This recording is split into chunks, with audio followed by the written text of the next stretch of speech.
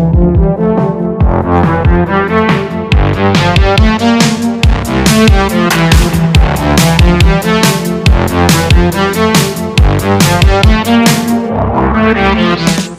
Shamar always gets mad at me. So welcome to the Freemium Podcast.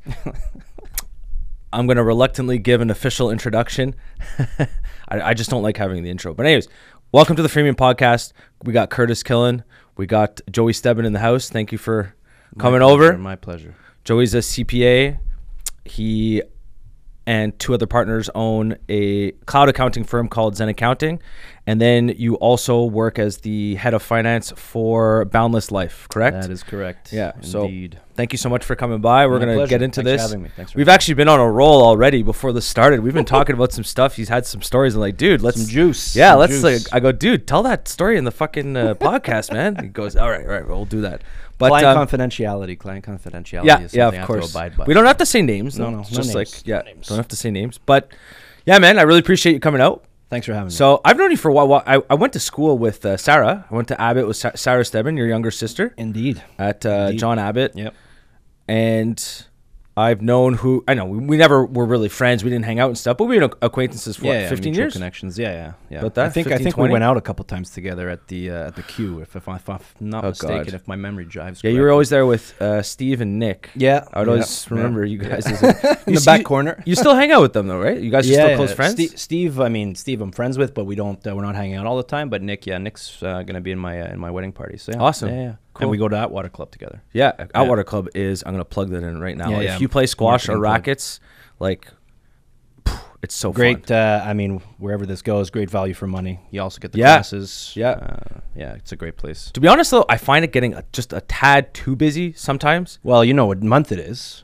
It's January, so everyone's got their new Yeah, you're right, their you're right, resolutions, you're and right. it'll trail off eventually. I think. I Get hope back to so. the right- Yeah. I like it. I like having a good energy in the gym when you get into the gym. Yeah. But not too packed where you can't use the machines and you're trying to get to the showers. All the showers are taken, stuff like that. That gets a little annoying. the locker rooms too. Yeah. It's a little bit of a traffic jam. Yeah, so. it gets chaos. Yeah. It gets chaotic from Yeah. time to time. I am sore from a workout yesterday as well. Anyway, What did you do? hit class. Dude, those And are... then I went to go play soccer, and I'm learning that at my ripe age of 35 is that a workout before soccer is actually beneficial, rather than going straight from work and going into soccer. At least for me, you work out before your muscles are ready to go, and huge performance last night. Huge Great. performance. Did you score a goal? No, two assists. Two assists. Yeah, I played the back, so You were a good soccer player growing up, right? I was, yes. Okay. Yeah. No, I played pretty high level. What position were you? I was all over the map, man. I started to center midfield, played up front, and then I went through a knee injury, I think, and started playing at the back, and then I had a knack for playing center back. And since then, that's where I've been. What was your opinion on the World Cup this year? Fantastic. It was for me. I was spending a couple. I was with a few buddies over at Kelly's, I think, for the final. Uh-huh. It was the best game I don't get that emotionally attached to soccer anymore, and I don't know. There was like electricity, and it was just nuts. It was absolutely nuts, and I'm happy we witnessed history. Yeah, that too. That's the biggest thing for me. Yeah. He finally got what he deserved. So Yeah. Messi winning, but just Messi and Mbappe.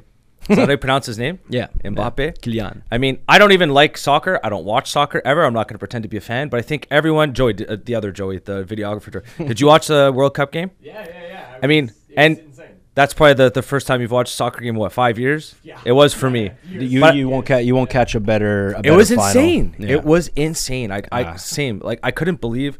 I go, am I watching soccer right now? This feels like a football. It was nuts. Shootout right now. We had. I mean, the table that I was sitting at, we were all rooting for Argentina because of Messi and all that sort of stuff, and we had a table in front of us rooting for France, and we were respectfully, chirping one another, friendly banter, and they were yelling when they would score, and we were like, anyway, it was absolutely. There's a guy, Austin, right over there, so he's actually from Argentina. Oh wow! They partied for days. I heard. I saw him. He came into work.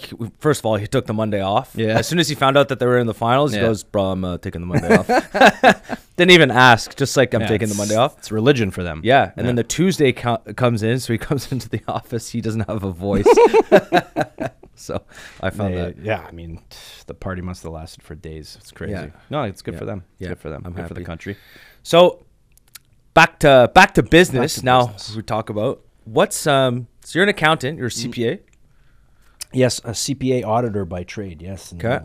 How'd you get into? Let's start from the beginning. Why accounting? Because accounting, and this is also interesting. A lot of times, accountants, in my experience, they're pretty boring people. Yeah. You're not like that. You're interesting. No, I'm covered in tattoos. You're not a typical accountant, or you don't look like one. You don't act like one either, actually, to be honest. No, I mean, I've been told that before. If I go back to, when was it? What I was going to do in university, I suppose. So I was at Abbott.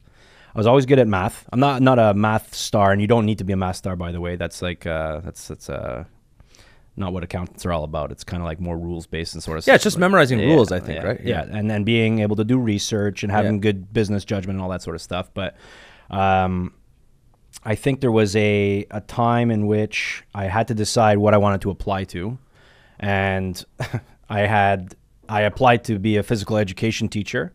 Interesting. And I applied to be an accountant. Well, take my BCom and with the major in accountancy. A McGill for phys ed and at Concordia. And then my mom was like, "Well, if you want to be a phys ed teacher, then you should go that route." And my dad was like, "If you want to make money, go into accounting." Yeah. And at that point in my life, I think I was 18, 19. I didn't care about anything else but money. Yeah. So I went into accounting.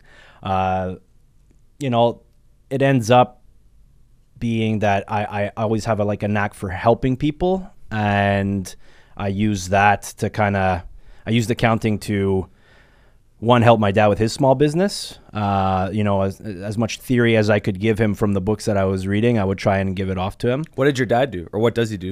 Well, he had a roofing business. Okay. He was manufacturing as well, so manufacturing steel roof panels, Okay.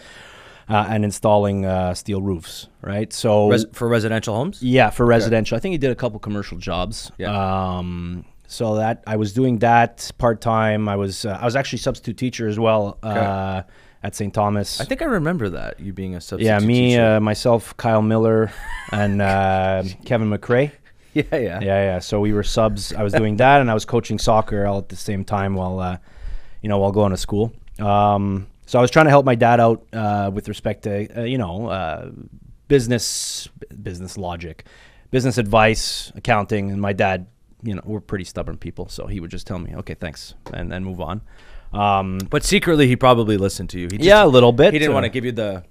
Well, yeah, sometimes it was his way or the highway sort of Yeah. thing. But as a business owner and entrepreneur, that's kind of ultimately the decision lies with you. You can take as much advice as you want. Yeah.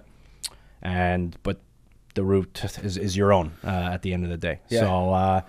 So yeah, I mean, I went into accountancy mainly for money, to drive myself towards a good career and all that sort of stuff. But along the way, I've always been, coaching in soccer, helping my dad, and I decided that I was going to use accountancy to help people in small businesses either, one, make sound decisions for their business, but two, ultimately to put bread on the table, because at the end of the day, if your business is successful and you have that financial freedom, well, you're able to do things that you wanted to do in life and hit those sort of like financial goals. So accountancy to some degree is the language of business. It's very interesting that you're saying that, because a lot of business owners, so I'll take a classic example of Walt Disney. So Walt Disney was the brain behind creating Walt Disney, behind creating Disney World and all that kind of stuff back in the day when they were just starting off.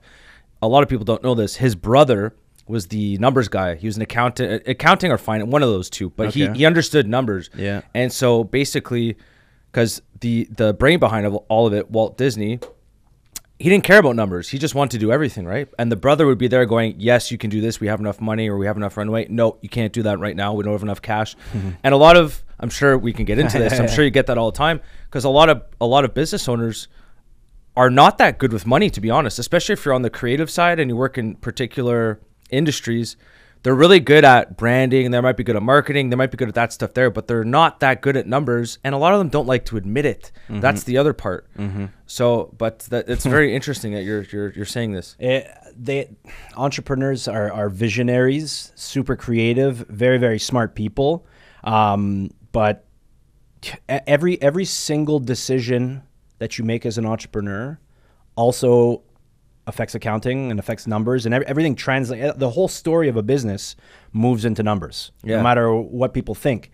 And at the end of the day, you can have the coolest idea of all time, but if you can't monetize that idea, well, your business is going to fail after you run out of cash, essentially. Yeah. Right. So accountants are, I like to think of myself as a bit of an entrepreneurial accountant. Obviously, with what my history is that is true. But I try and balance the force, essentially, where if I have to say no to something, I will, and I try and explain why we have to say no.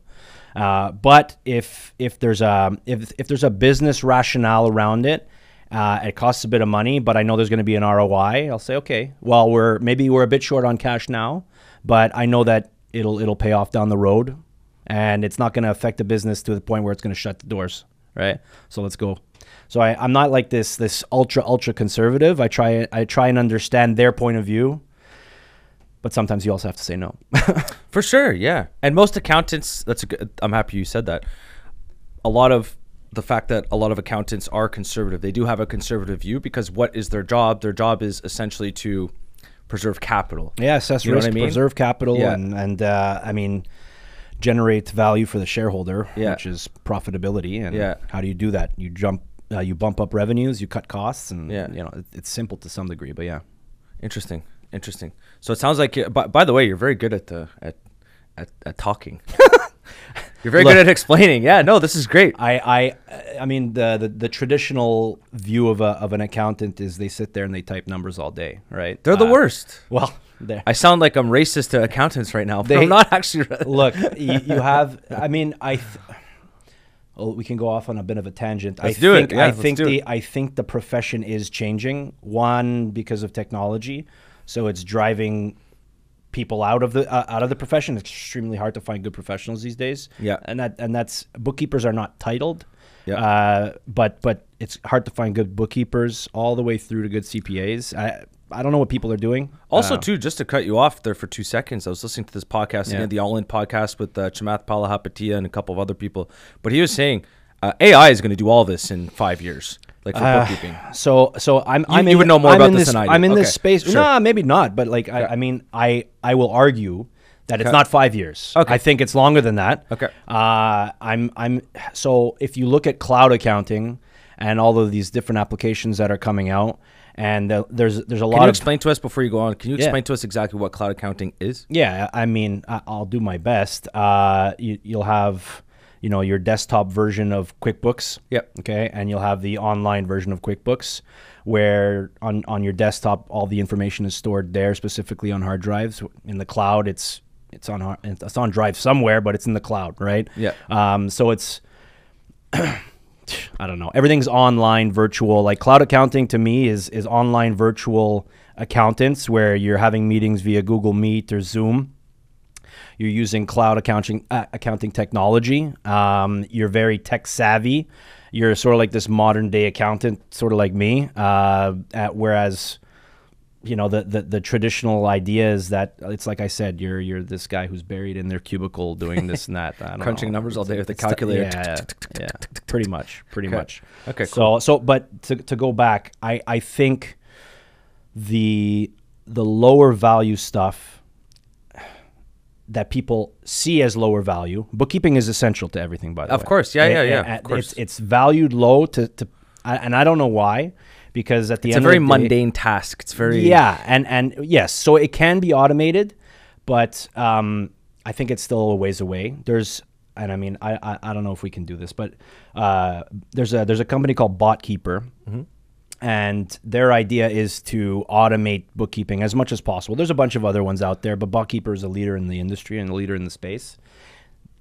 They have metrics in which what has been done by a robot, I guess, and what has been done by a human, and there's still a lot of human intervention. Now, the way that tech goes, 5 years maybe, I'm going to say more 10 to 15, where it's completely no human interaction. It'll be A to involved. Z. And I mean, that's part of what we do. We're trying to create, but we have to create supplier rules and make sure that the tax rate is there. So that's what who's trying to do.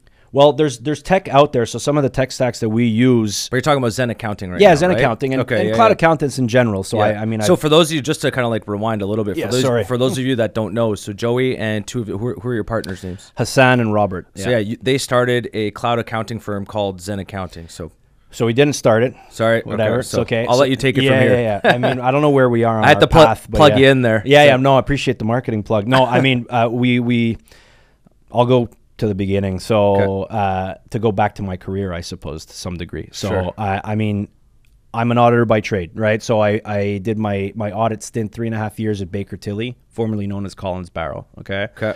And then I'll do the whole spiel, but what happened there? I wanted more forensic work. Okay. What's And forensic work? So forensic accounting, more investigations, more, I suppose, you want to catch trying to catch the bad guys. The bad you know guys, what I mean? yeah, You that's know? what- okay, So when I went to one of the partners who I was working under to ask for hey, can I get into this a little bit? There wasn't enough work at that specific firm. And at that point, I had reached out to someone who had moved from then Collins Barrow to EY. I think she was one of my mentors at Collins Barrow. Point being is that there was a spot available as a senior. Was this a small accounting firm, big one? Or? Baker Tilly's like a mid-sized. What's mid-size? 50 people? That specific firm, I think, we were about 50 to 65 people in audit, bookkeeping, all that sort of stuff. Yeah. But your traditional bookkeepers, right, where you're at a desk and you're punching in stuff manually. So now using those apps. So I moved to EY as a senior in forensics. So we'll talk about that afterwards. After EY, which wasn't for me, it's kind of like big corporate for accountants, right? And I'm more into small business entrepreneurial stuff. I decided to go into industry, is what we call it. So public practice is your accounting firm in an industry, as a controller at a wholesale company. I did a stint there, and I felt like I needed more mentorship. Work under a CFO, etc. So you were on your own at this place. Yeah, I was kind of like the right hand man to the two business owners, and I it's not that I was incompetent. Yeah. I knew what I was doing, and I had a good sense. People compliment me for my sort of like my rational thinking and my business logic and that sort of stuff. So I was applying all that sort of stuff in industry, but I was fresh. It was my first stint as a controller, right? I was like 28. I don't know. I had learned a lot from audit. So you learn a lot at Ernst & Young. Well, yes and no. That's more forensic, bribery, corruption, collusion. Okay. At Baker Tilly, when you go into an audit, depending on the length of it, in terms of like private enterprise, small business, you get to learn the mechanics of a business in relatively decent depth in a short stint of time. So can you just because a lot of people aren't going to know this, so can you just say what the different levels of auditing are? Because you got an audit, review, engagement, and the can you just explain that quickly for business owners that aren't familiar with what this is? So there's 3 levels. There's compilation, formerly known as a notice to reader. I think they just changed the rules last year. Yeah, that's the shittiest one, right? That's you can call it the shittiest one. It's the one where there's no opinion given by the by the CPA. Okay, right. So there's no opinion. So it's like, here are your financials. We've signed off, but we're saying there may be some bullshit in here, right? Yeah. A review is the step up, right? So there is like a version of an opinion, but you're not giving assurance necessarily. I think it's called negative assurance. Now I'm going back into my theory. I don't really remember. And then audit gives you a formal audit opinion where, and it depends on the types of testing, I suppose, at the end of the day. In a review, you're asking questions, you're doing some calculations. Is it plausible, not reasonable? And I haven't audited in years. I hope this is still the same terminology. But then in audit, it's reasonable, not necessarily plausible. So you're doing more in-depth testing to make sure that the line items that end up tying into your financial statements are not bullshit, right? Can I swear here? Yeah, of course. Okay. Yeah, you can swear as much as you want. Okay. Why would someone... So, for example, like we're an insurance broker. We have approximately 30 employees, let's say. I only need a review engagement. So no one's ever going to ask me for more than that. If I'm a company, if I'm a business owner, if I'm not a publicly traded company, do I need to get a full audit or not really? No, you don't. So if you're not publicly traded, the reason why you would want to get an audit is one, because you don't trust people inside the company. So you want to get, better reassurance that someone's not committing fraud. I think that's probably the main reason. Interesting. And then, I didn't know this. Yeah. Can you say that again?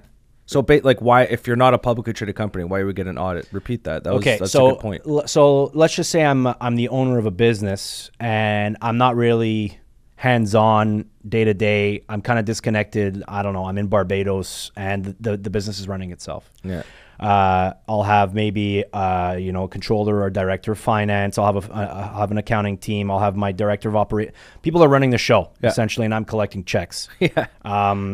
If I am completely disconnected, and perhaps, if I'm looking at my cash balance or I'm looking at my financial statements, my internal financial reports on a month-to-month basis. As a business owner. Yeah, as a business owner, because give me all the reports and I'll take a look at them. Yeah. If things don't make sense or things don't seem to be what they are in reality, and I have this lack of trust, or maybe I'm a bit skeptic, then I'll be like, okay, I'm going to go hire financial statement auditors to take a look at things. I'm suspicious of someone.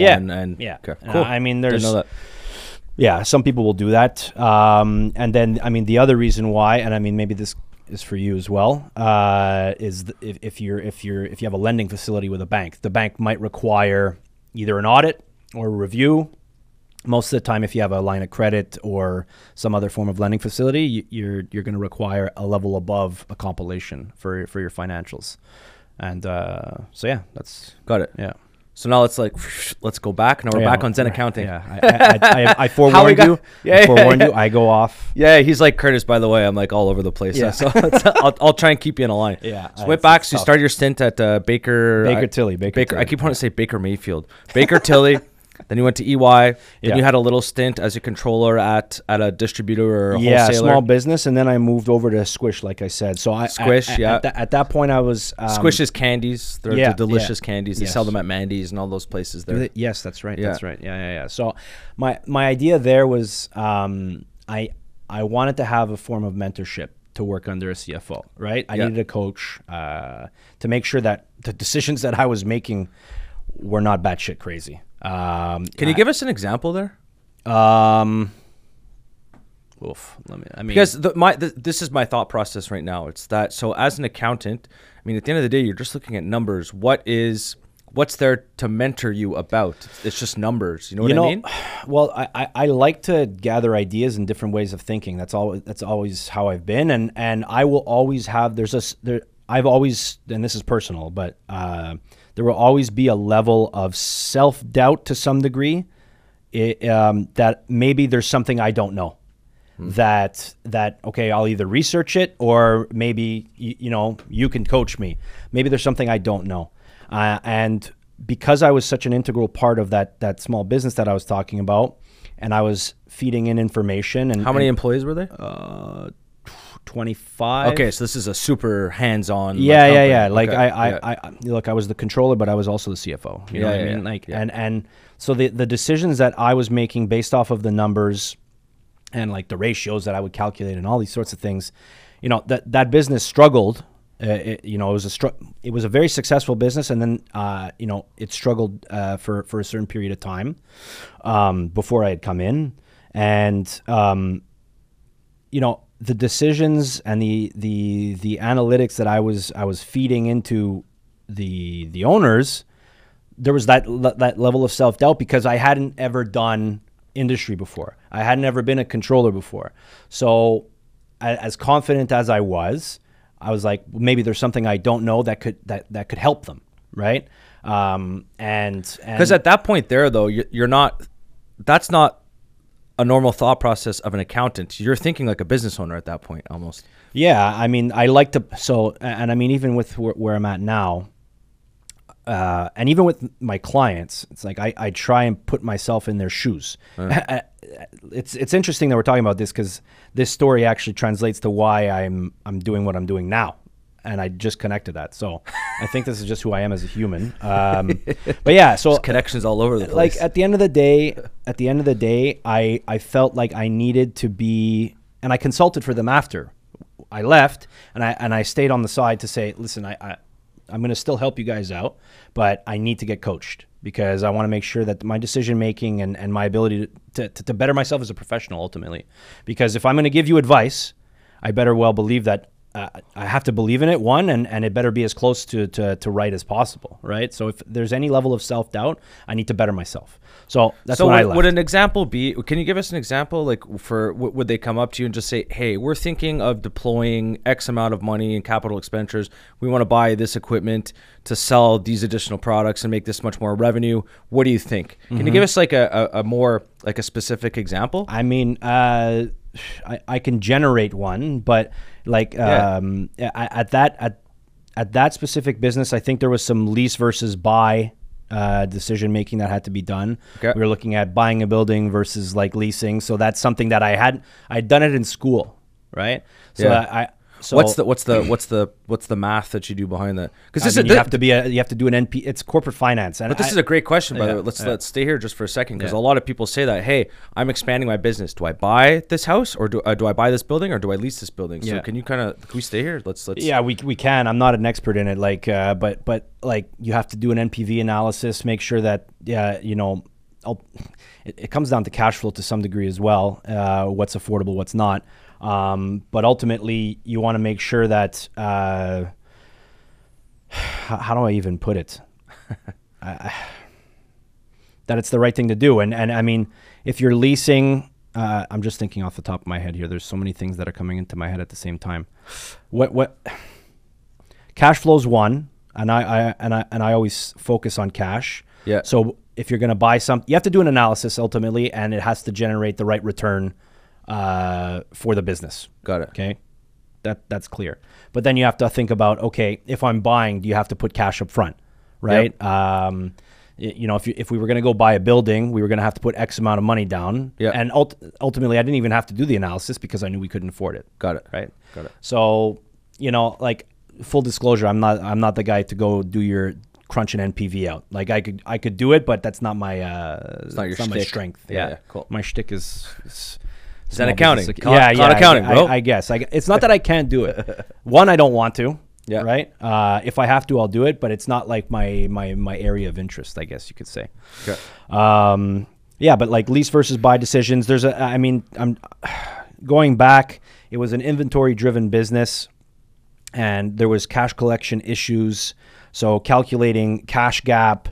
And then a lot on the purchasing side. So I was like, should I know what SKUs to purchase and what's turning more? So talking about inventory turnover and all that sort of stuff. And I was calculating things at a high level and identifying gaps, but I'm like, fuck, sorry, but don't be sorry. There's got to be fuck. Yeah, okay. Shit, balls, cock. Sorry. All right, we're back. We're back. Sorry. Okay, so I was like, should I know this shit that I don't know? Yeah. So that's why I bounced and decided to go work under at Squish under a super gangster CFO. Yeah. So I moved there. I cleaned up a mess to Squish. To Squish, and Squish was still like startup vibes, but correct me if I'm wrong, and I think I saw this publicly. Yeah. David's Tea went public. I have no idea if they're still public. I think they are. Is it the same? They're still. Well, you know what? There's an affiliation. I don't know. But I'm pretty sure there's some family members or some. I'm guessing. I have no idea. Yeah, and I don't know what's private to disclose or not. But it's, But I read this somewhere, and they were saying that David's Tea had to give cash over to Squish for I guess it's tough with the startup. Yeah, I'm not trying to shit talk Squish. I'm just saying. No. I mean, okay. So there's like a family, and that family was well off, and they are funding Squish, separately from David's Tea. And then there was a decision, and I was just leaving, or I had just left at that point. There was a decision that David's Tea was going to buy Squish and go under the umbrella of David's Tea. Yeah. And I don't know the details of it. Okay. And I don't know where things are at now. I didn't. Interesting. I know Squish shut down at Fairview. I don't know what they do anymore. So you started working. So you went to Squish. Yeah. You had a brief stint there. You're working underneath this gangster CFO. Okay, Yeah. let's talk about that. What was cool about working under this? What did you end up learning? All the things you thought you were going to learn. Did you get that mentorship that you were looking for? I want to say yes and no at the same time. So when I went in, what I liked about him was shout out to Derek, by the way. What I liked about him is he was personable, sociable, but also super smart and experienced. So if I had questions, he would answer them, right? But we were both hella busy, right? So, you know, he was the director of finance and administration, I think. So he was dealing with everything, right? How many people at Squish? How many employees? I mean, with retail, like everything, Yeah. I think when I was there, we were probably like 250, 300 or something. Holy like that. shit! I didn't know it was that big. Yeah, I mean, the head office was probably, again, about 25. I'm going to say 25 to 40 people max. I don't remember. Okay. Interesting. But it was, we had, when I was there, I think there was like 15 locations or something like that, including warehouse. Okay. Again, this is a long time ago, man, time flies. But anyway, where was I? So I when I interviewed at Zen, it was full office and all that sort of stuff, and I kind of shouted a little bit what they were doing. I'm like, oh man, these guys are like, they're switched on. They're very, very smart. So I'll be fine here. Yeah. So I made the move to Zen. That was in 2017 or 2018. Okay. And I went in on day one. By that time, I had both my dogs. So I have a Great Dane and a mini Husky. Okay. And I had to feed them at lunch. So I went into the office. I met with Ryan. I did a bunch of stuff. I'm like, okay, I'm out at lunch. And I See you later. See you later. Super cool, flexible. He's like, okay, cool. And I don't think I went back to the office. So this you're talking about Squish. So you literally no, Squish was gone. Now Okay. now I'm over at, so Ryan Lazanis was the founder of Zen. Yeah. Okay. And he hired me as the accounting team lead at Zen. Okay. Okay. So by this point, that's day one at Zen. Got it. So I go in, I get onboarded. We'll talk, like say it's an onboarding, a general Yeah. onboarding. Give me the idea of what's going on. Here's your work. Here are your clients. Cool. And I left at lunch, and then I never went back to the office except for a few times. Right. So moving into this remote work environment. So we were remote pre-pandemic. How many people are at Zen Accounting? Now we're 17 going on probably 20. And do you have equity in the company? Yeah. You have equity in the company. Got it. So I mean, fast forward, I guess. Now, So yeah, we've gone all the way through, and we'll get to some stuff we're about at, EY and like forensic accounting stuff. But so basically, Definitely. like with Zen Accounting, let's stick on Zen Accounting. Yeah, So yeah. Zen Accounting right now, so you do cloud accounting services. Yeah. You started working there, in, let's say 5 years ago, about that and stuff. I did. Yeah. So you're basically how does Zen Accounting help small business owners? What exactly do you guys do besides just, because the first time I heard about cloud accounting, I'm like, okay, well, interesting. There's QuickBooks you can get and have it either stored on your laptop or you can have it stored in the cloud. What's the difference? I've never used one of those things. So it's basically a program to help you do your taxes. That's what I think of when I see an accounting software. So what's the value add that Zen Accounting gives? Well, most people don't want to do accounting. And I'm one of those people. Yeah, but okay, so you are working on your business, Yes. right? So you are trying to drive value for your business. You shouldn't be looking at the past unless it's in a report and someone's telling you this is what happened, and you can look into it. Yeah. But you shouldn't be doing all of that stuff because it's backwards looking. You Yes. should be looking at the now and the future, right? So Zen essentially helps with that, in that, okay, you're a startup, right? Or you're an entrepreneur, you come to me with your business, and it's twofold. I look at it from an internal perspective and an internal accounting perspective and external accounting perspective. So you come to me with your business, right? Zen provides bookkeeping, right? Payroll, accounts payable management, accounts receivable. Typically, we leave with our client because there's relationships to that. Yeah, of course. Yeah. And then move up, call it virtual CFO, virtual controllership, generating those reports, budget budget to actual, variance analysis, all that sort of stuff. And is this on like a subscription base? So let's say I'm a startup. I have, cash is tight. I have 5 employees, let's say, and so I would pay you guys what, $100 a month, $200 a month? Yeah, it's subscription based. So basically, we get an idea, we do a deep dive and on discovery calls, and then we'll do tech demos. But the idea is that we get a full blown understanding of the mechanics of your business, and then we assess, okay, how can we come in and help? And what we'll do is we'll put together a few different options at a few different price points, and we deliver. We don't bill by the hour. We bill on a fixed price basis, so you know what you're getting and you know what the result is. So you help with regards, like you're basically almost a consultant. What do you? Yes and no. So yes, what do you do right now for your books? For my books right now, I don't like for bookkeeping. I have Hala, so she's like HR admin. She handles all that kind of stuff. Yeah. The CRM that we use keeps track of all that, and then we have EY as our main. So that's your accounting firm. Okay. The external accounting. So firm, internal and okay. So but the thing with them though, and this is probably the same thing. I don't like to call them for a lot of stuff because they bill me by the fucking hour and it's so goddamn expensive. That's right. So a lot of times, I'm not going to call them. Yeah. And then we also have Intact. Intact, they're great in the sense that they give us a lot of advice on, hey, yes, we think you should try and do this. Hey, watch out. We don't think you should do this because of reason X, Y, Z.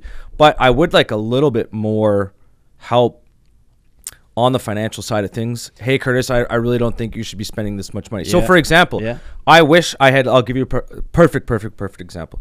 About 2 years ago, during the pandemic, we went through a huge hiring spree, okay? Yeah. I didn't do any fucking calculations. I should have done some calculations to actually see. Is, oh my God, it's the biggest expense, employees by far, and what a learning experience this was. And if it wasn't for, like, if we didn't have Intact as a partner, oh man, I would have been in some trouble. Because I didn't do any calculations. Long story short, we lost a lot of fucking money. Yeah, well, outside of headcount and rent for you guys. And leads. Yeah. Okay. So you pay a lot. Those are the 3 things. The 3 biggest expenses. Yeah. So headcount is massive, and then I'm curious what you did try and figure out. But there's also taxes on top of what the salary is, right? So the payroll tax and all that kind of stuff. So it's like we basically hired a bunch of people. We didn't grow as fast as I thought we were going to grow. Yeah. And I'm looking at the payroll, going, oh my God, what have I done? Kind of just going. But had I had a consultation before that, going, hey man, okay, I get what you're doing. Have you crunch the numbers here, like really crunch the numbers. So that's what we do. So is the person's name was Hala? Hala, yes, she's right over there. Okay, yeah, so that person is your internal resource. Yes. Okay, we act as that internal resource during the year. Okay, so you have a fiscal year, right? Yep. 12-month period. So we act as that internal resource, and on a subscription base with a defined level of scope and service. So you're not gonna come knock on my door and speak to me and be like you have here, right? Yeah. That's not the alternative is you call me or we schedule a meeting, whatever. So that's on an internal basis where we're going to handle your books, we're going to handle your payroll, we're going to handle all your reports and all that sort of stuff. And then depending on the plan that you have, right? Obviously, the more value you add, the more money you're going to pay us, right? But we can act as if we're right there, right? As that internal resource, but we're not one brain. We have, I think we're going to be 20 very, very shortly. You have a bunch of CPAs in the background. So if I'm your direct contact, but at Zen Accounting, and you ask me a question, NPV, right? Where I was like, I don't know. I'm going to go to someone who's better than me. You guys have the resources to basically. Yes, exactly. So when you're tapping into Zen, and I'm going to use this analogy, but when you're tapping into Zen, you're tapping into multiple brains. And I say to some potential clients, I'm like, have you ever watched American Gangster? And I'm like, we're like Blue Magic, where the product is higher quality because of the resources that we have, but we give it for a fraction of the price because are more and more accounting firms coming up with this payment scheme in the sense that it's, as opposed to charging you hourly and charging you $1 million an hour, it's kind of on a subscription basis. Yeah, the game is getting a little bit, the market is getting flooded. Zen, I guess also too, from your standpoint as a business owner, it's also a lot easier for you guys to make your projections, your cash flow projections, your revenue projections and stuff like that. If I have X amount of clients, same thing in insurance, it's very easy to get revenue projections because of correct. We operate on like we try and apply a SaaS model where we have ARR, MRR, so monthly recurring revenue. Yep. And therefore it's much easier to forecast. And like I'll give credit where credit is due. Ryan, who is the founder, so Zen turns 10 years old in March, and he started this along with, I think there's a couple other firms, and one of them I worked at. So I worked at Connect CPA. I did a stint between what I'm doing now. So I joined Zen, I left Zen to go work at Connect CPA, and then I went to Boundless, and now I'm doing Zen. So we'll stay on the timeline. The market is getting convoluted. It's good to have these predictable things, right? Predictable revenue. Sorry, I had to go to the bathroom really badly. I hope it was a quick one. It was like I went fast. Number one. Yeah, it was number one. Okay, Zen accounting. Yeah. So yeah. Okay, so yeah, we were just talking off the record. Let's stick here. So you're working there, basically cloud accounting. Yeah. It's the new, we'll call it the new way of doing accounting. Yes, and you were asking me if a lot of firms are starting to do this model. Yeah. And the answer is yes, more and more. Zen Accounting was one of the first to do it, along with a few other players in the game. Yeah. Okay. And so now I'll break into what we were about and to it's essentially, so just to make sure I'm understanding properly, it's essentially an accounting firm, just how you charge the client is a little bit different. But you essentially offered, generally speaking, the same services as a traditional accounting firm. Correct. Got it. Correct, with a technological twist. So we can act as your internal resource during the year. Yeah. But then we don't audit or review. Right. Okay. So we only offer the shitty stuff, like the compilation, yeah, which is what most business owners need anyways. Yeah. So we become your external accountant at the end of the year because you don't require independence. Got it. Okay. So we offer that compilation, corporate tax return, sales. So people, I'm a business owner. I just started my company. Yeah. I'm focused on selling the product. I'm completely lost with numbers. Zen Accounting, they'd be a great company to call. Yep. Hey man, my bookkeeping is an absolute fucking disaster. Can you help me, please? Yeah, you get charged for that. Of course, but essentially, if you're looking to implement a bit more structure from a bookkeeping standpoint, and you want a bit more clarity and insight on your numbers, that combined with compliance, which you have no choice, you have to do that, right? Call us. And that's XEN Accounting, Zen Accounting. Yeah. Boom, marketing. Great. Yes, XEN Accounting. So the founder ended up here. This is where we're at. So if you were just mentioning this, the founder ended up selling to I'll let you take it from here. Yeah. So Ryan in 2018 sold to a large private equity group in Europe that dealt in high net worth individuals, funds, all that sort of stuff. And the head of M&A was trying to get into Canada, but two, into the cloud space. Okay, so he was a former partner at KPMG, super cool guy. And they were trying to get into our space, so professional services. Okay, so it was a market segment that they had bought a few businesses around the world, and now it was time for them to come into Canada. So Ryan exited, and I took over as like the managing director of the business. So I put together a vision, mission, strategy statement or presentation, shot it over to the big guys in Europe, and at the same time they were going through an acquisition where the original owners, I think, were being bought out, something like that. Anyway, so there was a private equity group that bought out everything. And I mean, I don't have too much experience with private equity, but what they did was, okay, we just bought this massive portfolio, like with multiple jurisdictions around the world. There's a lot of fat that needs to be trimmed. So they went through this massive cost-cutting exercise, and they had a reputation. I only found out later they had a reputation of going in, slashing, flipping, and selling. That's usually what they do. Yeah. So that's what I've understood. Yeah. So now they like to spot inefficiencies. Sometimes they go too much, but they like to, and also too, there's no emotion. It's zero emotion with this because they didn't build a business. Yeah. So whereas like a founder, there's an emotional connection to a founder. Like I have an emotional connection here. If we've never had to do this like mass layoffs or anything like that, but that would fucking kill me. Yeah. So, but they come in, it's not their business. They just bought it. no emotion. Purely objective. You're gone. You're gone. You're gone. You're gone. Looking you're gone. at all the numbers Yeah, and let's make profit. Essentially, that's Yep. what it's all about. and then they flip it, but you're absolutely right. They Yeah. flip it back. They make 100, 200, 300% Yeah. on their investment. And Ciao. then they move on to the next one. Yeah, And on I to mean, the look, next. it is what it is. Yeah. Yeah. So, but I mean, it's unfortunate because, you know, Ryan, supervisionary guy, but we had stagnated the business while it was going through due diligence, and like we weren't pushing for growth. He wanted to keep things Lean. as good as they are, Yeah. because they were very good. So in order to sell and like not have any issues during the sale, okay. So that happened. When I put together my growth strategy, right, it fell on deaf ears because they were going through these cost cutting strategies. So I wasn't allowed to. I mean, if in a business like this, you have to invest in people to grow. Did right? you know that he was trying to sell it to private equity? Yeah, he told me. You did? He Okay, so you knew told me about full this. disclosure. I'm like, Got all it. right, it is what it is. Cool. Like, Yeah. cool, Okay. whatever. Okay. So they were going through. We didn't lose any headcount because we were a super lean, efficient business. We still are, but they weren't allowing me to hire. I'm like, in order for us to grow, The private equity was not allowing you to hire. Correct. Got it. Because I'm like, we need capacity. We need to invest in these specific heads and all that sort of stuff. And you need to give us some marketing budget.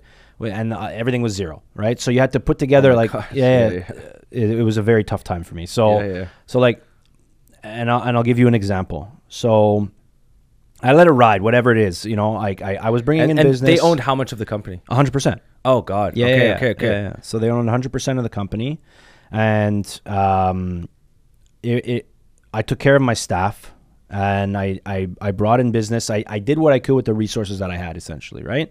Not that it was easy, but the straw that broke the camel's back, I think, is the term. Yep. So It's a good term. it's tax season, so right around this time, like a few years ago, and our tax analyst quits. Can't take it anymore, right? And because it's hard, right? We're not in a business that's like it's tough, Yeah. right? So couldn't take it anymore. Didn't like working for somebody who's no longer with the business, but I'm out. Okay, I understand, right? Like, we have a heart-to-heart. I get it. I totally get it. Things need to change. It's tough from the other side of the pond. It's tough, blah, blah, blah, blah, blah. So I accept the resignation. I prepare the request to replace this person within an hour of the resignation, submit it to my boss. 1 week goes by with follow-ups. I'm following up. 2 weeks go by. No answer. Finally, I'm like, I escalate it. I'm like, guys, it's been 3 weeks. It's tax season. I'm asking you to replace this person. It's the middle of tax. I need resources. Otherwise, we're going to have to see this mass exodus. Oh, and they act like, yeah, okay, I didn't know what was going on, blah, blah, blah, blah. I'm like, okay, that's it. I'm done. I'm like, I started looking. I was already kind of like on, Okay. like, so I bounced. From Zen Accounting. From Zen. Cool. From Zen. Okay. Yeah. So I went to Connect CPA, which is what I thought though that you were still associated with Zen Accounting. I am now. You are now. Well, this is a story that I'm Oh telling my you. God. Okay. Jesus. Yeah, I got some meat on these bones. Okay. So you got Connect CPA. So Connect CPA, amazing firm. Yeah. I went over there as a COO. Yeah. To some degree, I acted like there's two co-founders, and I acted like as kind of like a partner, I guess. You look at it as but I wasn't a partner, right? So I was in charge of ops, but also bringing in new clients and all that sort of stuff. Yep. Connect CPA is probably themselves. I mean, we're talking about cloud accounting, so there's Zen Accounting. There's a few people out there, but Connect CPA and Live CA are two of those three, OGs, I guess, in the business, if you want to call it that. And there's maybe a few others, but so they're a big player in the game, in the space. And so acting as COO, not an easy gig either. There's a lot of, you're client facing. So if your clients are pissed, the problem goes to me if it's like a big enough problem, right? So bringing in clients is also closing sales. There's stress there. You want to do that as well. Fixing operational inefficiencies. HR, so our head of people was on mat leave, so HR fell on me, right? So firing, hiring, all that sort of stuff. Amazing work experience. So we're still on this timeline. So I'm like, I think 8-9 months in, and a former client of Zen reaches out to me to say, hey, I started this new venture. Can we talk about, maybe having Connect CPA become the firm, right? I'm like, yeah, sure. So we hop on this call, and this is Mauro, who's the CEO of Boundless Life. And we could talk about this. You ask me as many questions as you want. The business model is complex, very complex, and it's tough to put your head around it. If you're an accountant or a CPA, from a learning perspective, there's international tax, transfer pricing, bookkeeping, international business. You're setting up just a crazy amount of complexities.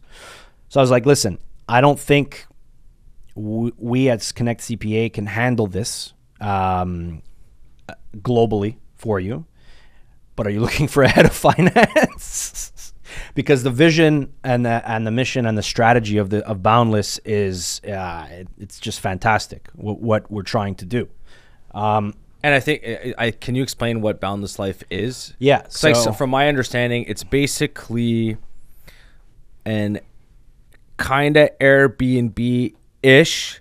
So you can go for, let's say, 3 months in a different country. You can work there. Well, if you're working remote, assuming, and you can bring your children with you as well, which I found that kind of weird, just because I'm like, people they take their kids out of school, and you're like, yeah, if the homeschool or stuff like that, interesting. Yeah.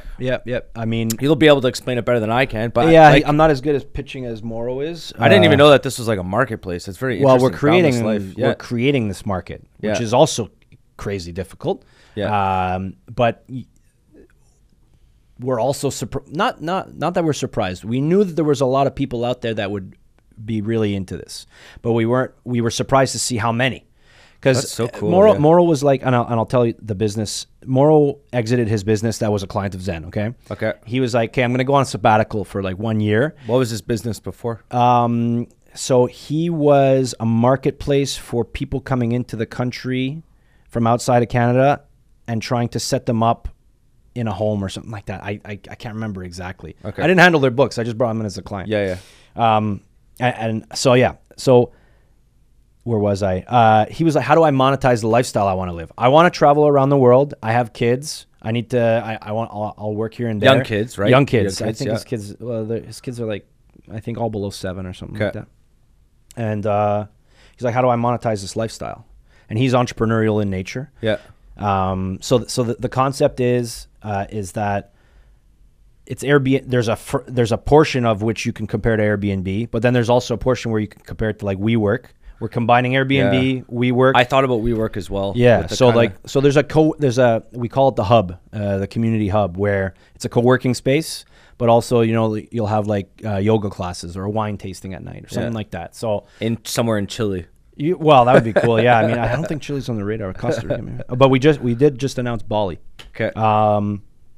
So that's our next spot. So we take. I'm not gonna lie. I'm kind of like thinking about this. If I want to take like a month off and still work, it's kids? kind of. I don't have kids. Not yet. But it's like that community mentality. I mean, we can dive into this world, I suppose, of digital nomads. But we're catering towards digital nomads who have kids.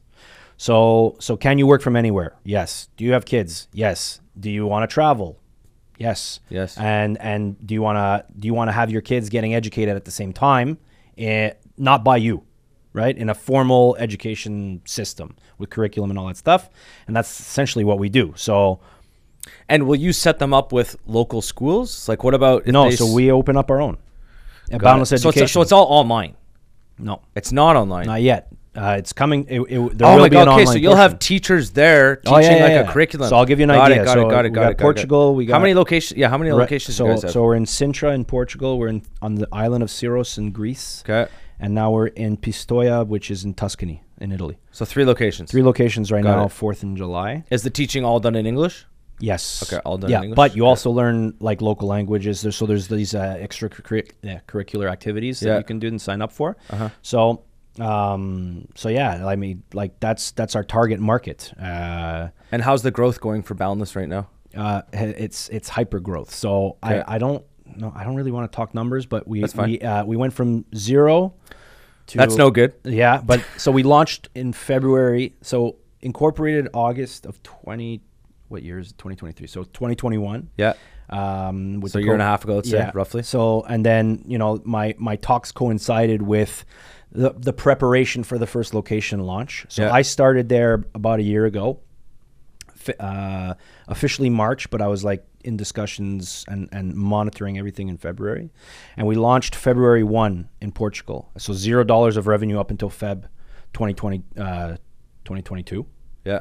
So we start there, and we, by the end of December 2022, so fiscal year end, we had surpassed in excess of 1.5 million. So from 0 to 1.5, which I don't know what the definition of hypergrowth is, by the way, from a number. I looked it up when we were talking the other day. I'm pretty Yeah. sure it's 40%, I believe, year over year. I don't know. Or maybe We it's went from 100. Well, we went from 0 to It's 40%. That's what the 40%? snippet says on Google. Okay. But I think that's wrong. I'm pretty sure it's 100. Anyways, maybe there's a lot of growth. yeah, a lot of growth, and, Yeah. and it's super fast paced. So I mean, it's invaluable experience. It's kind of the same thing. There's this vacation that I went on called Backroads, and Backroads, what it is, it started off, so it was just some dude.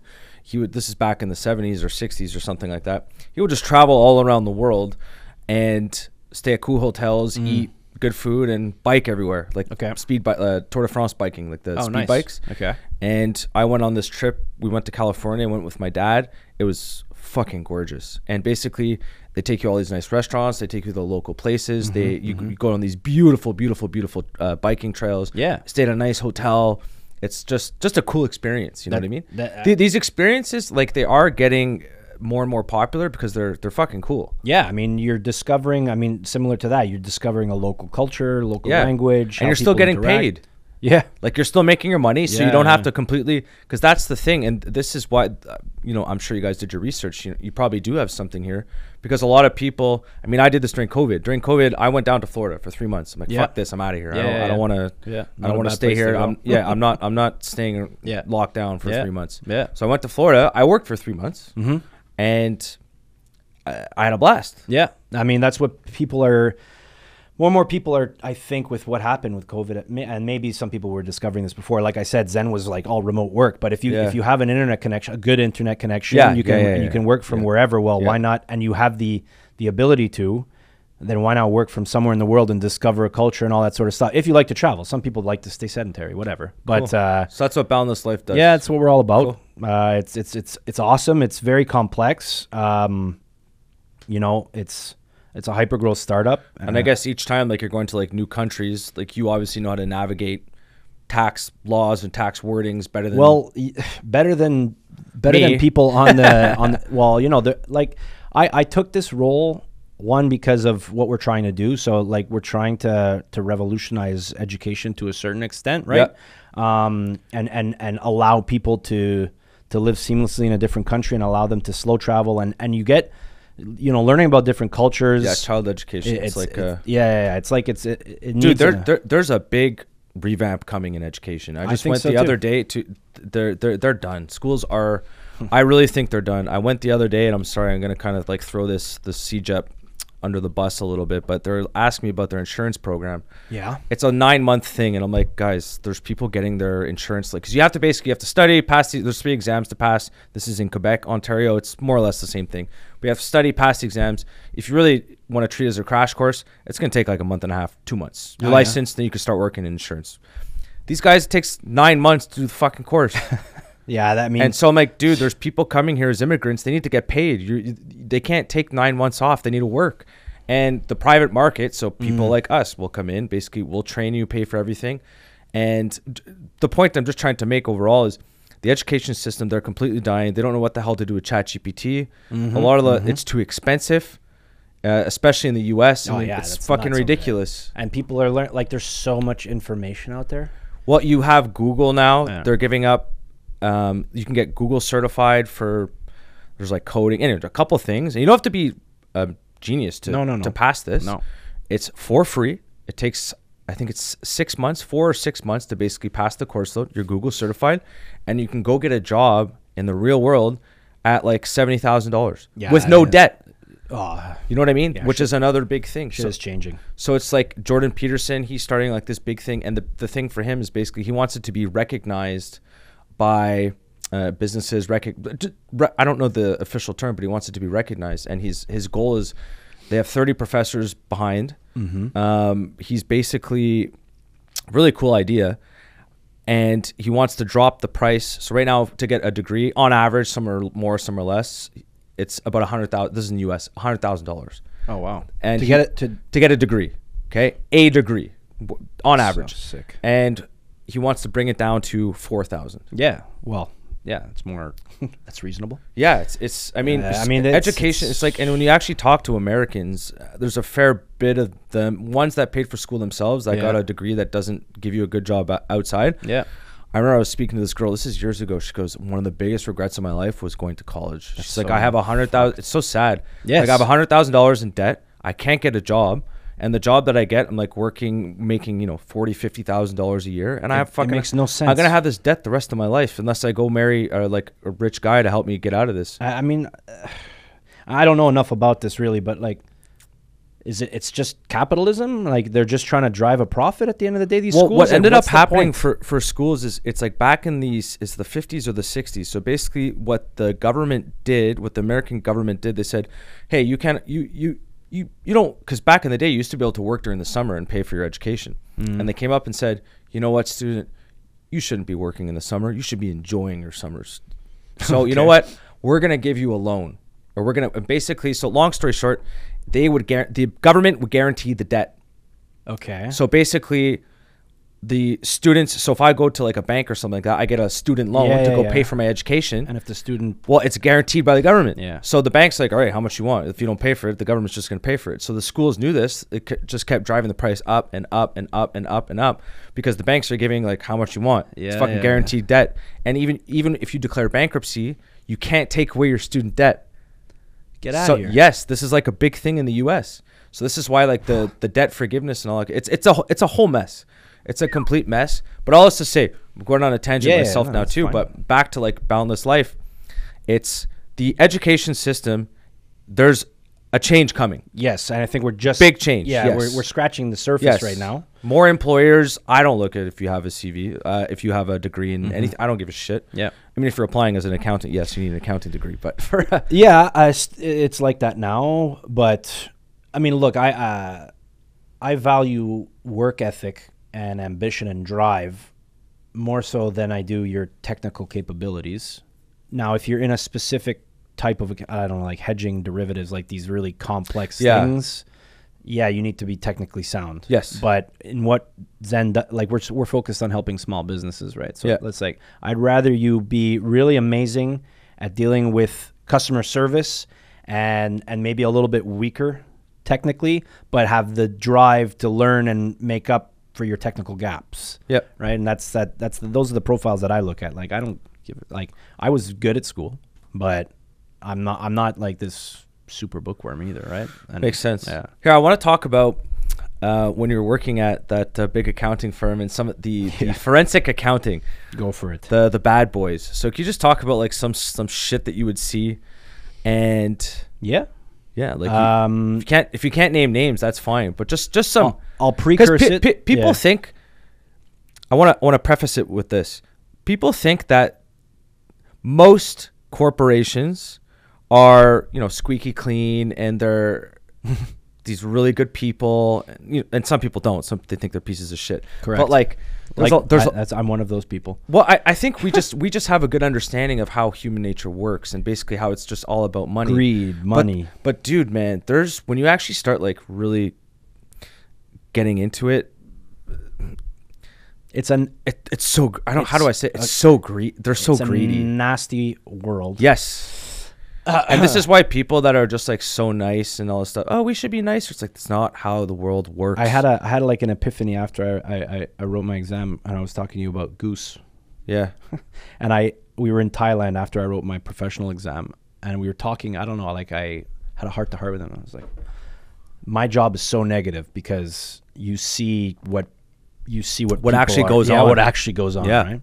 Yeah. So yeah, I worked at this company for just a year. Okay. And I think I touched maybe 4 or 5 engagements, whatever. Okay. I didn't want to stick around. I don't. Was it too dark?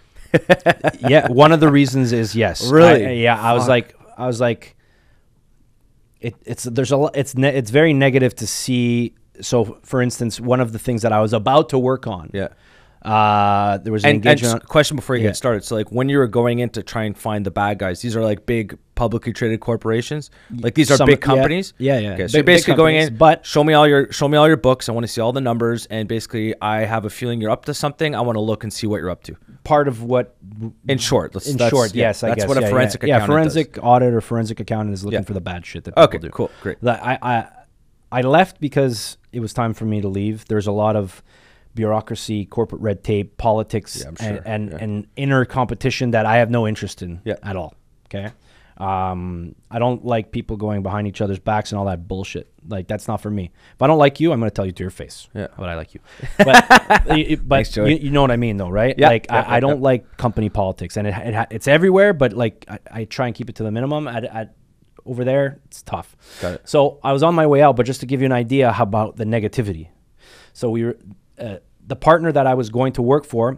He is like the hero and wants to go after these bad guys. But what the bad guy was, he was a doctor committing insurance fraud at the like one of the children's hospitals, and just doing things that you would not expect a doctor to be doing, right? And it comes down to what I guess there's good doctors and bad doctors. Doctors that are out there because they're greedy fucks. There's good actors and bad actors. There's in anything, Yeah. right? So like this guy was, I don't know, committing insurance fraud or something to the point where it's like, fuck, this is too dark for me, right? And I mean, one of the engagements. So there was a lot. What was he doing though with the? I can't remember. Honestly, Okay. I didn't dive into it, but it had to do with a doctor in Toronto who was committing some form of fraud, and it was affecting people, right? Insurance fraud, some way, shape, or form. So I don't know enough. I didn't work on it. Okay. So when I was working there, I mean, there was a few interesting engagements that I touched on. Part of it was in the construction industry, and I mean, but it's part of doing business internationally. Like, so there's corporate fraud and bribery acts in Canada, in the US, and the UK, but sometimes it's the way of doing business in other countries, right? So I was analyzing a lot of email threads and all that sort of stuff. A lot of in South America, in Africa, a lot of stuff goes on down there. And when you get interviewed as a person who's like a culprit or whatever, they're like, well, yeah, I bribed this guy. How else? How else are we supposed to work? I'm not going to get the job if I don't bribe this guy. Yeah. Like in South America, I remember seeing something like some guy got paid 16 million something and started his own brew. It's crazy. Wow. It's crazy. This was like one of the firms you were auditing bribed someone 16 million bucks. Bribed a government official. Okay. Yeah. But what happens? So let's say you catch the bribe. Mm-hmm. Then what? I mean, at that point, like, do they get? Because I mean, if I'm we're trying to generate a report, essentially, right? But if I'm the CEO of a company and I just go like, let's say you catch the bribe. I want to do a project. I want to build a bridge in Zimbabwe, example. Yeah. And then you look through the books, you find out I bribed the local politician $10 million. Yep. I mean, and then you're going to come to me and say, hey, you can't do that. You bribed so-and-so. I'm going to go, well, I wouldn't have gotten the job if I didn't bribe him $10 million. I had to bribe him.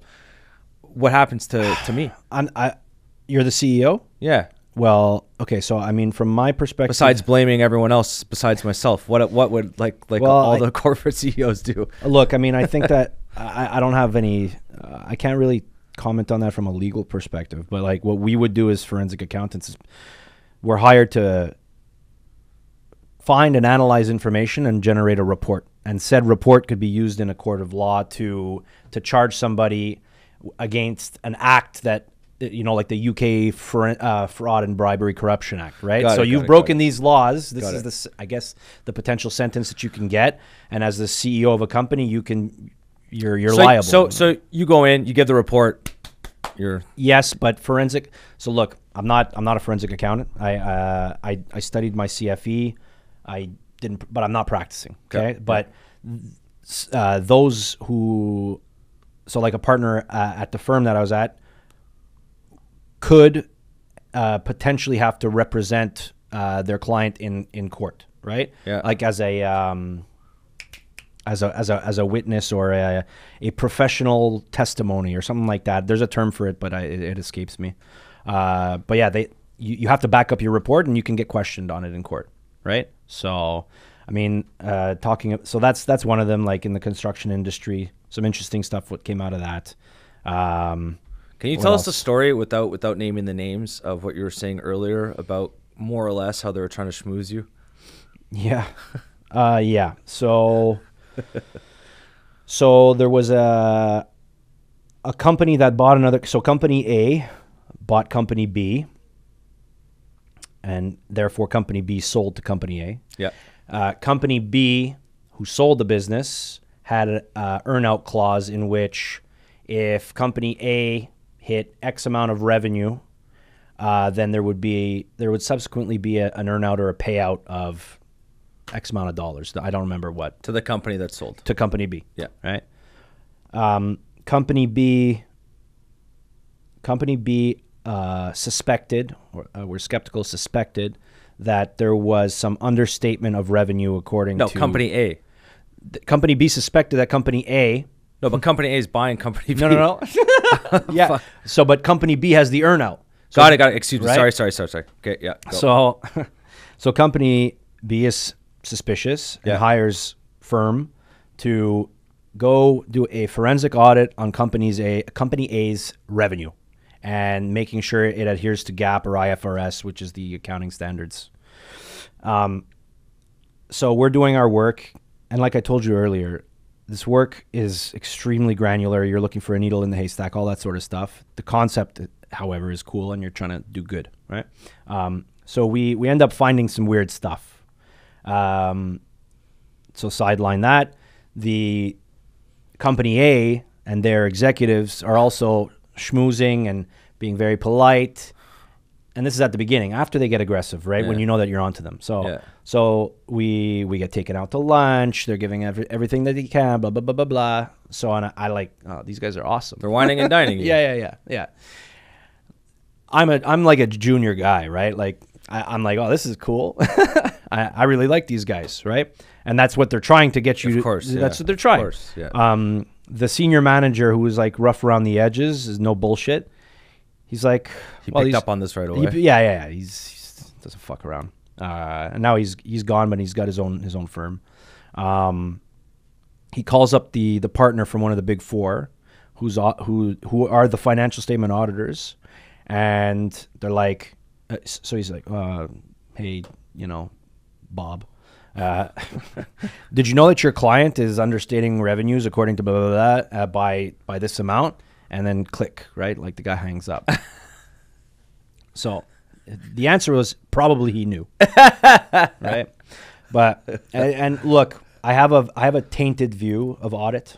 And I'm not speaking on behalf of any other CPA, just my own opinion. If you're if company A is paying this big firm to do their financial statement audit, like, I don't know, $100,000 a year, and myself as a firm, I have mouths to feed, like, you know what I mean? Like, I got to pay my people. I got to run my own business. If someone says, hey, can you let this slide? A lot of the time, this sort of stuff is like, okay, right? Not everybody's like that. Course. Not everybody's like that, okay? But this is like a conversation we were having earlier. I love talking about this kind of stuff. And just when we talk I might get in trouble for this, by the way. We're not naming names. We're not going to say, this is just, this is the way it works. Yes. And it's the same thing in 2008, like what I said earlier, with the rating agencies. So for those of you that don't know, during the big 2008 financial crisis, the banks on Wall Street were paying off the rating agencies. So the agencies that basically, they give a rating. So AAA rating is the highest. I think B or C is the lowest, something like that. Mm-hmm. But basically, so it's saying if it's a AAA rated stock, saying, hey, this stock is really safe. You can buy it. It's a safe investment. And they were rating all the stocks. They were rating a pile of dog shit AAA. And these banks were just bribing them. The Big Short, and like, what a great movie. It's an excellent movie. And I highly recommend watching it. And but it's the same thing. It's kind of like, it is for in accounting. And it's like one of my friends, and she told me, basically her boss came up to her. She was doing an audit for a company, and the boss just walked up to her and said, "Make it work." In other words, I've had that happen too, and have you ever had it happen to a point where it was just completely offside and you had to go, "Hey, I'm really not comfortable making this work. There's something going on here with these books. These numbers don't make any sense." Because I feel like this would also exist. Yeah. Maybe I'm being a bit conspiratorial, but not really.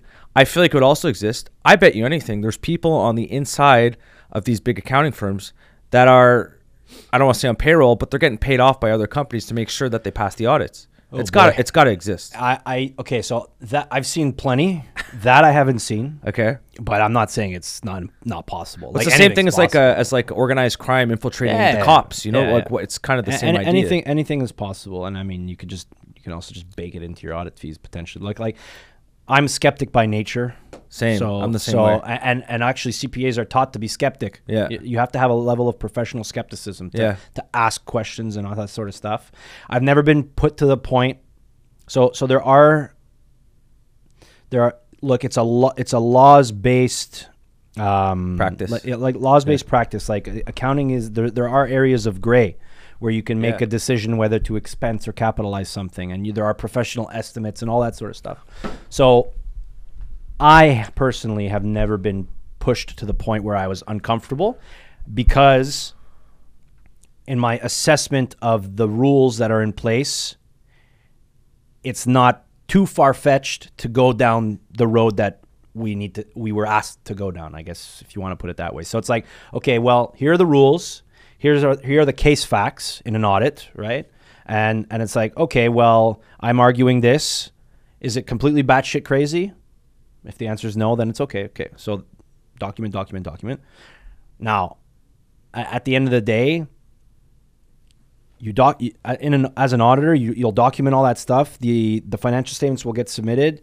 It goes out to the users of the financial statement, so the financial statement readers.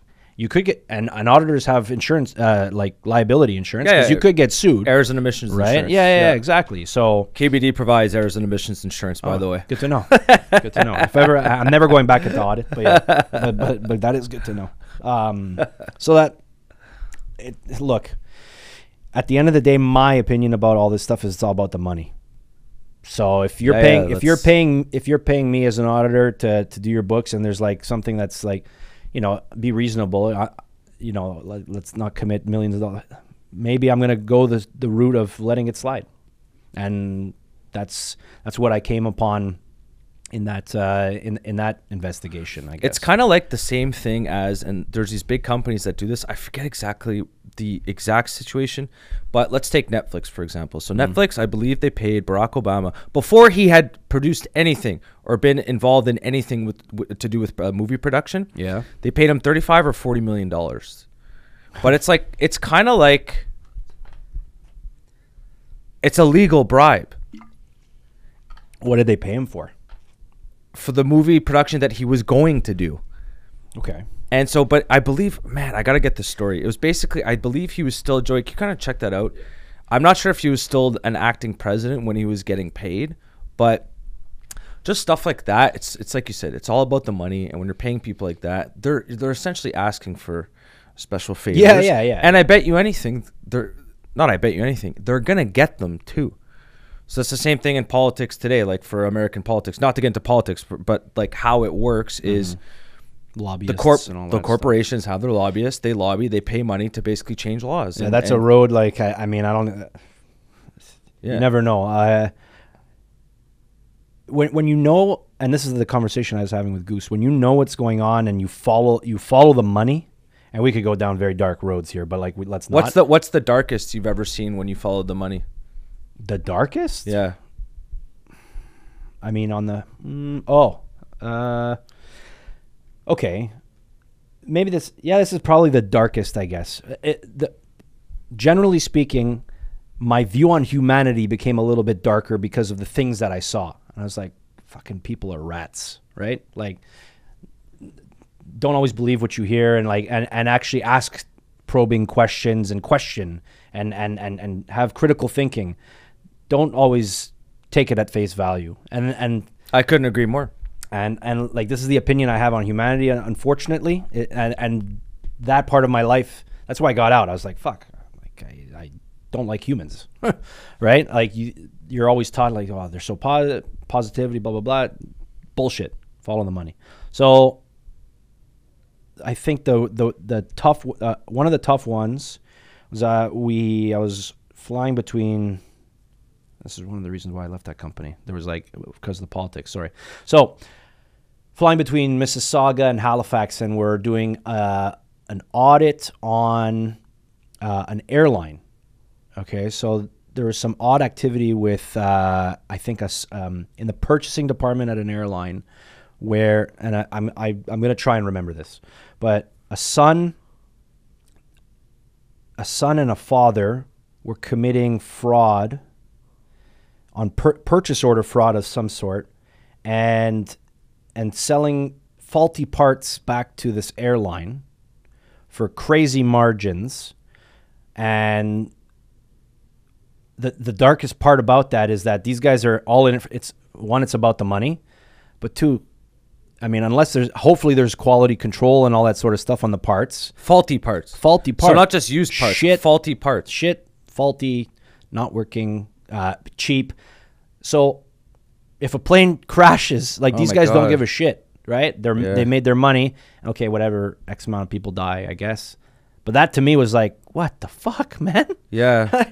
So that's why my view is a little bit like, I've flipped, and I'm a little bit more positive, but I can always go and remember like what the things I've worked on. So these guys, like, again, greed, money, and not thinking about what the impact of their actions could cause. So people do really weird things, man. When it comes down to greed and wanting to get stuff, man, it's indeed. Weird. Yeah, and like, yeah. Well, you know what? I question myself sometimes too. Would I ever do something like that?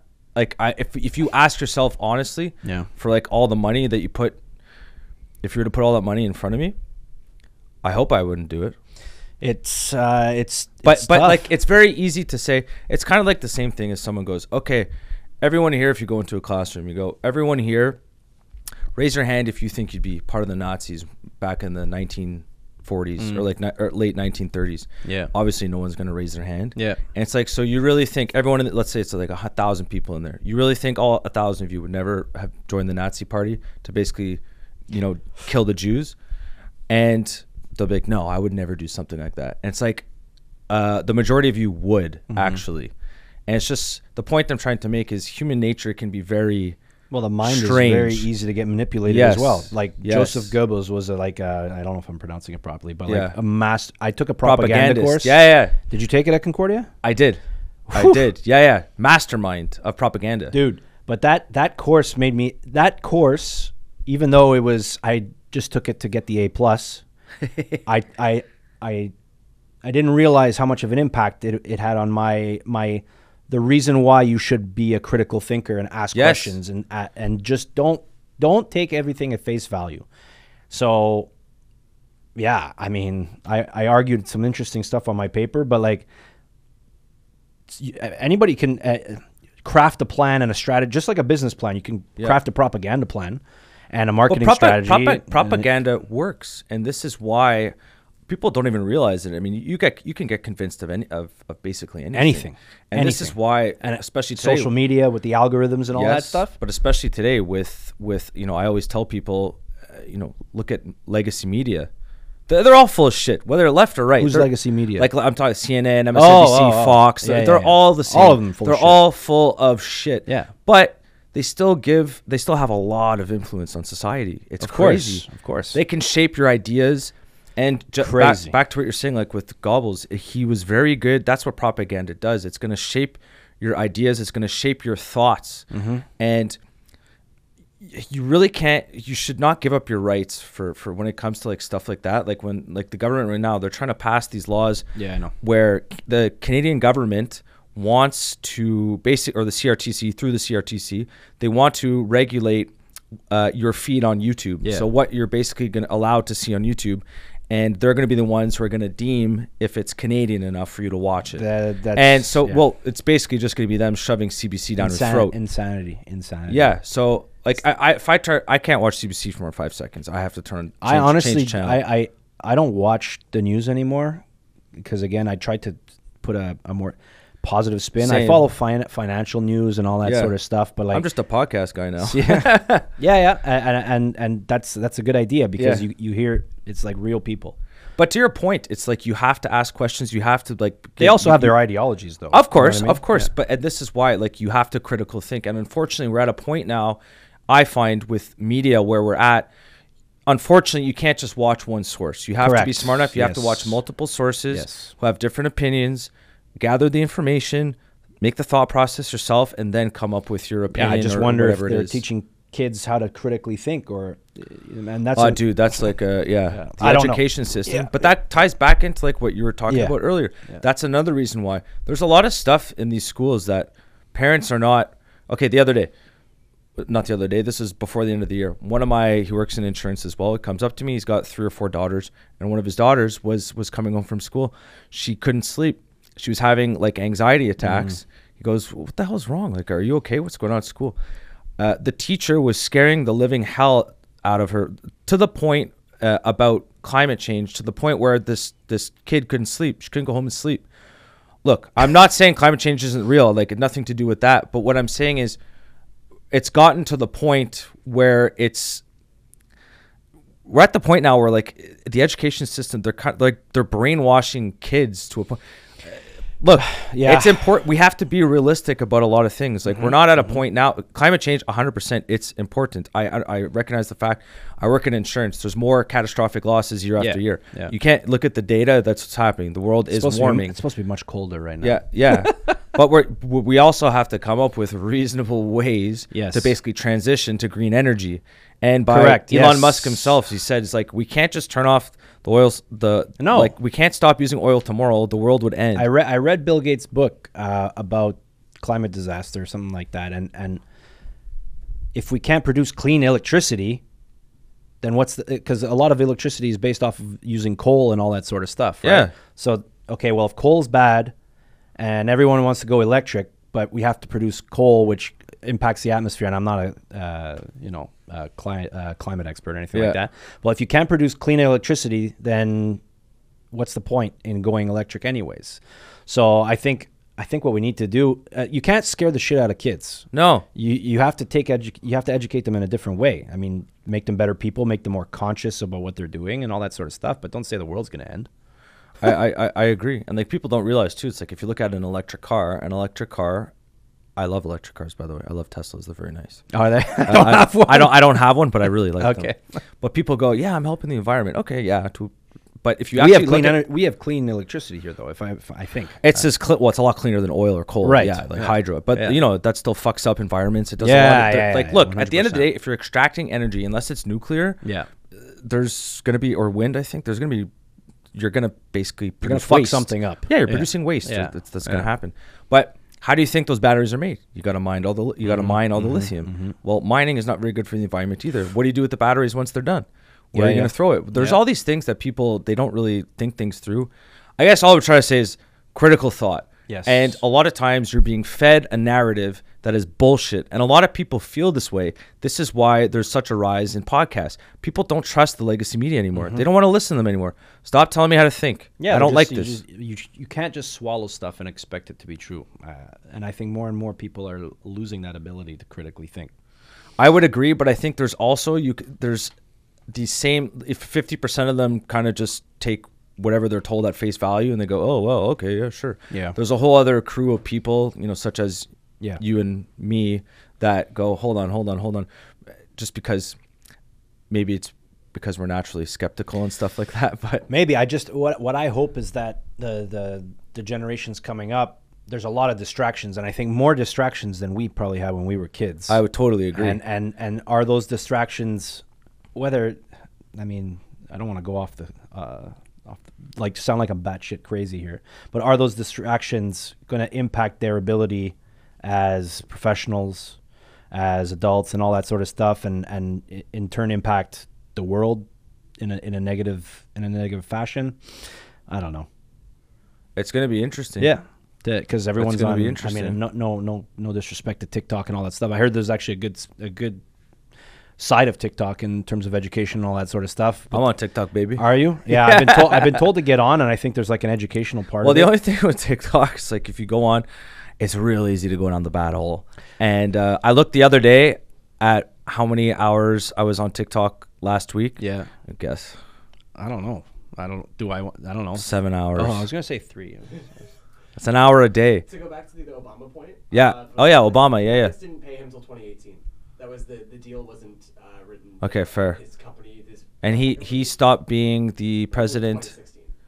Okay, so he couldn't accept payment. Did he have? Was the agreement in place? The agreement wasn't in place till 2018. Okay. And Okay. then Was not okay. So the deal agreement. wasn't struck till 2018. Okay. Okay. Got it. And Okay. I don't think any money was being exchanged till 2018. Doesn't mean The that- production company was founded. The talks were probably happening. So my Yeah. my skepticism says they were probably Your skepticism senses. spidey Your sense. spidey you know? senses are tingling. I it's mean, like- look, TikTok.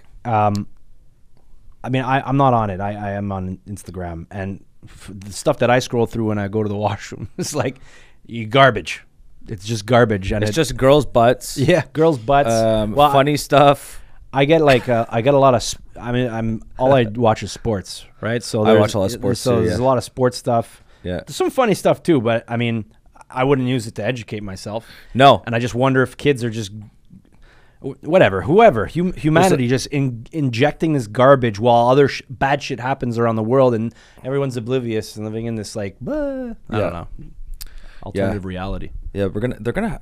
It'll be interesting to see what they do with phones and iPads. I mean, at my high school, so I went to every year I go to this charity event. Yeah. And so there's a teacher. You know, I graduated high school 2006, not that long ago, and I go, "What are the kids like now?" It goes, "Curtis, completely different." I go, really? How so?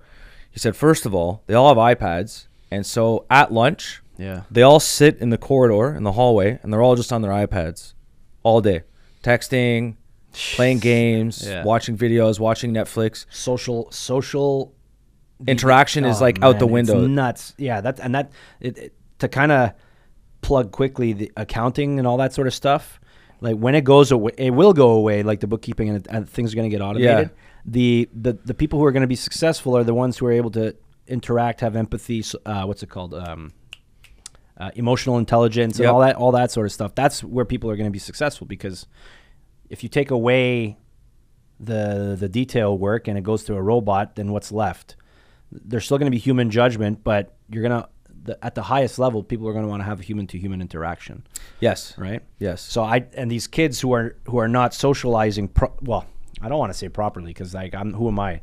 But Yeah, we don't have kids. But yeah, we don't have kids. One, I'm not a behavioral specialist or anything like that. But if you're like this all day and you're not looking eye to eye to somebody, and you're not like, yeah.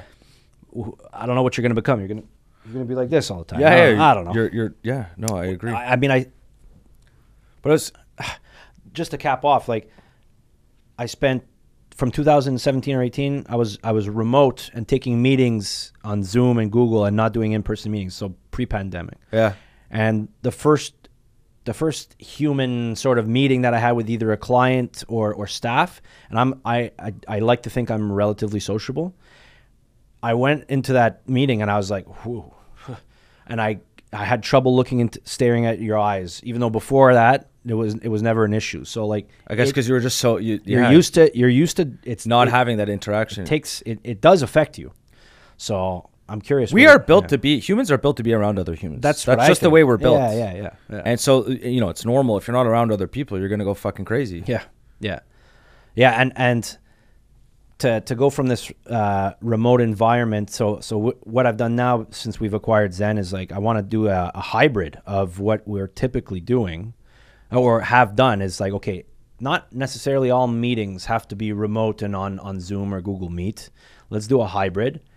If you want to meet me, obviously, if you're in Toronto or in Vancouver or whatever, fine. We'll do a remote meeting. Yeah. And but hey, I'm gonna fly across the country and see you guys like once a year. But like next week, I have a meeting in person, right? And normally, that's not how it would go. So I'm trying to bring back like this hybrid mix of remote versus non-remote, so that I keep up that human interaction side of things. Apparently, all the guys there was a bunch of big bankers during COVID and stuff, and Yeah. when you weren't supposed to be traveling, Yeah. or whatever the rules were, they were off going to meet face to face and closing deals. And a lot of them said afterwards, they go, yeah, I was no fucking way I was staying at home and doing it over the computer. I had to make these deals. I was going to meet them in person, and I was closing the deals. Go ahead. But no, that's pretty much it. It's very interesting, man. I'm telling you, like I forgot because I had been remote for like 5 years, right, before I joined Boundless. And when I joined Boundless, I flew over to Portugal and got to know the team and all that sort of stuff. And I told my boss, I'm like, being remote for 5 years, I completely forgot how much of an impact and how crazy how quick it is to create a bond with a human and all that sort of stuff. It's like so important to create a relationship. I've worked with them for 12 months, and I've created relationships that I would have never dreamed of. You know what I mean? That in such a short time. And relationships that you never would have made if you didn't go see them in person. Yeah, exactly. You know? Exactly. This is why I really believe too, for right now, one of the main reasons why there's being like the great resignation, or a lot of people are switching jobs more easily. If you're working 100% remote, you have no emotional connection with the company. You don't know anyone there. You don't hang out with anyone there. It's way easier for you to leave because there's no emotional attachment. And I think that's one reason why employee retention for employers, so people like myself, I don't like when people work 100% from home. And it's, there's some people that want it, and we try not to give it. Not because I'm trying to be a mean guy. No, you want to create. I want a good culture at the office. Yes, it's like we're a hybrid. You want to work from home sometimes, no problem. But I want you to be in the office. I want to have that sense of camaraderie. We're a team. We're trying to build something here. And I think that less trends. It's if you look, Zen is fully remote because we're across the country, right? But we're having a retreat in mid-March, right, where everyone's coming in, and that allows people. It becomes less transactional, right? If you're always remote, you're not creating relationships and all that sort of stuff. It's a transaction. It's like, okay, well, if somebody offers me 10 grand more, you're gone. It's a transaction, I'm out. You're gone, right? Yeah, so if you don't have that stickiness, because they're going to treat you the same as you're treating them, probably, and they just got an extra 10 grand. Correct. So culture is super important, and that I agree with you completely on that. The Great Resignation side of things. Yeah. Anything else you want to touch on before I'm getting really hot? Anything else you want to touch on before we get out of here? Check out the paper. Yeah, he brought his notes. I think we covered it all. Yeah. How long have we been going for, Joey? Almost 2 hours. 2 hours, baby. Yeah. Time flies when you're having fun, huh? I think I might be late for a meeting. Yeah. Give me a second. So we'll end it up here. Okay. Well, we can always talk about if ever you want a second appearance. I know there was a couple of things that we were going to discuss, like venture capital, Series A, B, C, all that stuff. We'll do that next time. And then profit and loss and balance sheet. We'll do it in the new studio. Yeah. Oh yeah. We're gonna move it into the playroom where and longest drive. Yeah. Each time we answer a question, we'll just hit we'll have to hit a drive. Yeah. So I'm happy to go a little bit more technical, I suppose, if ever I'm welcome. I feel like that would go well in like a nice, like maybe a shorter form. Like you come in, half an hour, bang. All right. If you're a business owner and you're like want to know about accounting, number 1, call Zen Accounting. Number 2, this is what you need to know. Bang, bang, bang, bang, bang. All the basic stuff. Yeah. Not overly complicated, because then you'll just complicate them. And I think with two dudes who like to go off and talk about shit, it's a recipe for just tangents. Well, Joey, I appreciate it. So Joey, once again, Zen Accounting, Boundless Life. Yes. If you guys like the podcast, feel free to subscribe. Feel free to like it. Feel free to share this with one of your friends. And feel free to comment. Did I say comment? I think I said feel free to comment. Anyways, I don't know if you did, but feel free to comment. Yeah. But thanks so much, man. And thank you. Appreciate this. We'll see you again. It was fun. Yeah, it was. Thanks. Cool. Awesome.